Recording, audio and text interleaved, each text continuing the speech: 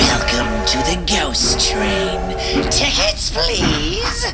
Take your seat and enjoy the ride. All aboard!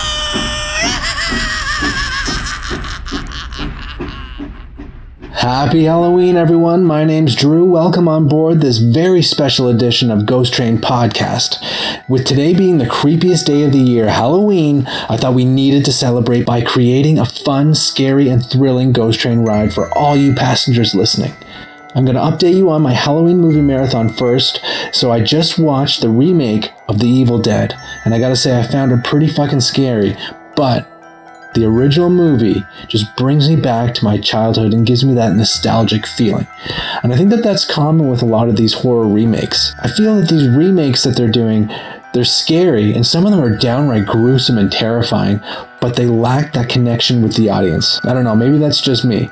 Even if Halloween is coming to an end, I'm always looking for horror movie recommendations, so keep them coming all year round. Today I put together a very short list of the most terrifying urban legends that are true.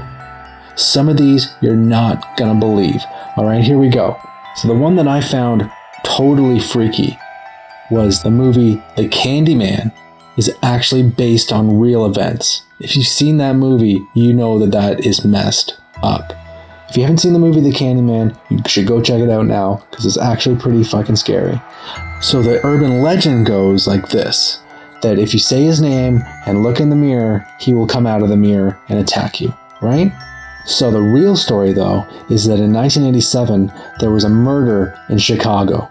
A woman called 911 frantically, insisting that she was being attacked in her apartment, found her dead by gunshots, and the investigators determined that her assailant had gained access to her unit by breaking through the connecting wall in the adjoining apartment and climbing in through her medicine cabinet. So I guess that's kind of where the whole Candyman kind of idea came from. Now the complex was built that way intentionally so that the plumbers investigating leaks could simply remove the cabinet to check the pipes, but it became a frequent mode of entry for burglars and also, in this case, some killers. Alright, now the second one is Cropsey. If you lived in Staten Island, you heard the legend of Cropsey. Basically, a boogeyman who lived in the woods.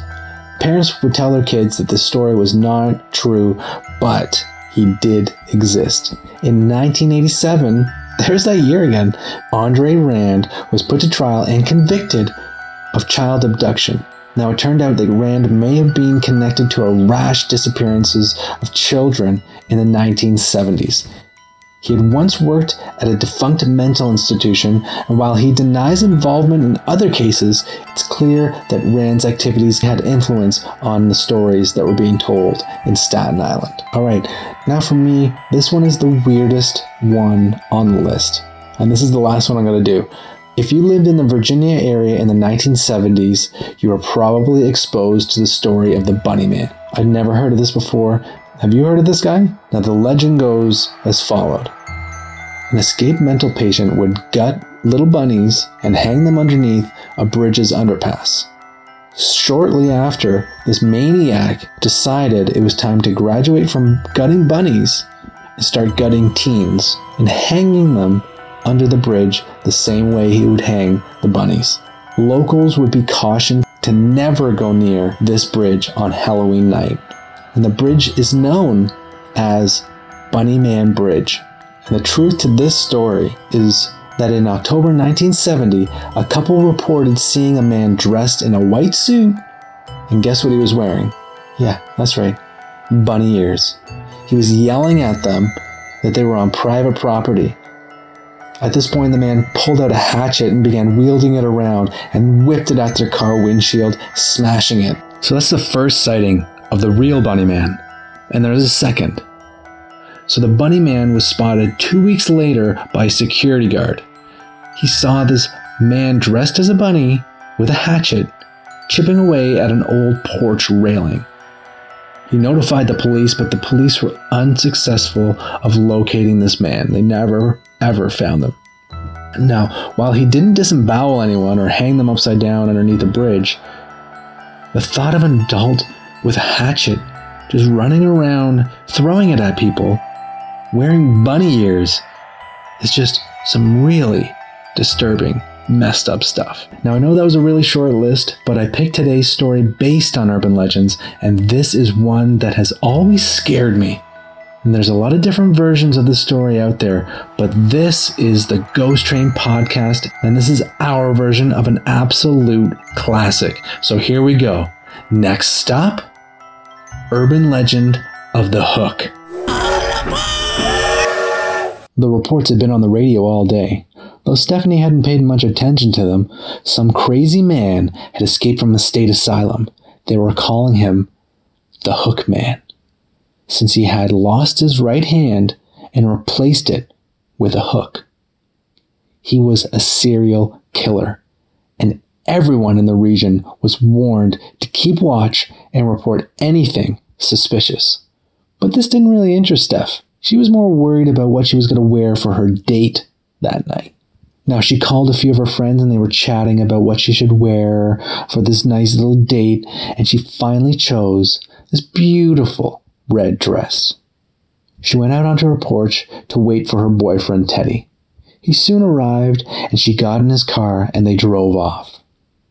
They had planned to go to a drive-in movie with another couple. After the movie, they dropped the other couple off and the two of them went and parked at the local Lover's Lane.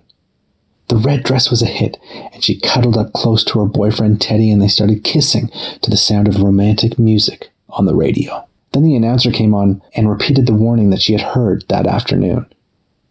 An insane killer with a hook in place of his right hand was on the loose in the area.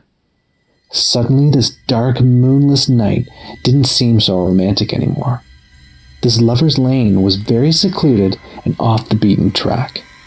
The perfect spot for a deranged serial killer to lurk. These thoughts were running through Steph's head, so she pushed her boyfriend away. "Maybe we should get out of here," she said. "That hook man sounds dangerous." "Ah, come on, babe, it's nothing," Teddy said. Trying to get another kiss in, she pushed him away again. "No, really, we're all alone out here. I'm scared. If we don't go now, I'm going to scream." Teddy said, "Oh yeah, baby, I'd love to make you scream," and laughed. This pissed Stephanie off even more and they argued for a moment. Then the car shook, as if something or someone had bumped into it. She let out a shriek and told her boyfriend, "I want to leave right now."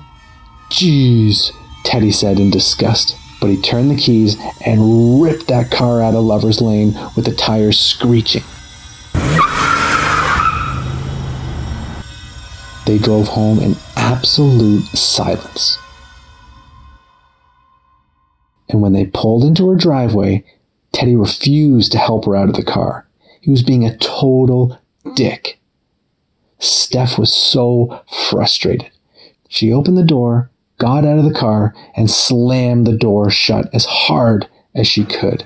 And then she let out another scream. Teddy jumped out of the car and caught her in his arms. "What is it? What's wrong?" he shouted. Then he saw it. A bloody hook hanging on the passenger side door. Teddy brought her up to the front door, gave her a kiss goodnight, and walked back to the car and grabbed the hook and tossed it in the back seat. He then proceeded to drive home. As he was driving, he could hear something shuffling in the trunk. He pulled over, popped the trunk, he walked to the back and looked inside, only to find a spare tire and a tire iron. He thought maybe that this stuff was just shuffling around a bit, and he closed the trunk and got back into the car and kept driving. He looked in his rearview mirror, and he saw the silhouette of a man with a hook for a hand sitting in his back seat. The man grinned and chuckled. And then he said, "I'd love to hear you scream." That's the end of the Ghost Train Podcast Halloween special. I hope you enjoyed it. I want to thank all my Twitter followers that gave me tons of horror movies to watch throughout this spooky month of October. So a special Ghost Train salute to Ad Molinero. You had tons of horror movies to choose from, but the one that stood out for me is Dead Silence. Totally freaky. At They Talk recommended John Carpenter's The Thing. Total classic. Love it. At Dilbert Brandall recommended the original The Evil Dead. I'll be watching that one tonight. Don't you worry about that. And at El Burro Loco recommended The Fog. That's the original one too. And at Marie Sterling 20, she recommended The Conjuring. And I saw this in theaters, and that's a story for another time. But that one scene with the entity on top of the wardrobe, holy crap. That is so fucking terrifying. And my podcast friend Melissa from At Haunted Ride, she was on the Ghost Train a few weeks ago, and she told me I need to watch It. And I did, and yes, clowns are friggin' creepy as fuck. So thank you all for all those awesome horror movie recommendations. You fucking rock. Now I have a special message from James White, the host of the Beverly Street Seance, and I'll read it for you right now. He wanted me to tell you all that there was a woman that came to his seance. She was poked in her left thigh 5 times that night. Long story short, this woman Emily has now been in the hospital ever since. Her left leg has ballooned up from her thigh down to her calf, and she had to have emergency surgery on her knee. The doctor said they've never seen anything like it. They don't know what caused this infection, and they are completely baffled. It all happened after the seance, and she is convinced, and she believes it all stems back to the Beverly Street Seance. Now, the Beverly Street Seance is still going on right now in Toronto. It's so intense and terrifying. If you love getting scared, I highly recommend you check this event out before it's gone. Now, keep the creepy going and toss a horror movie on tonight. Happy Halloween, everyone. And as always, good luck sleeping tonight.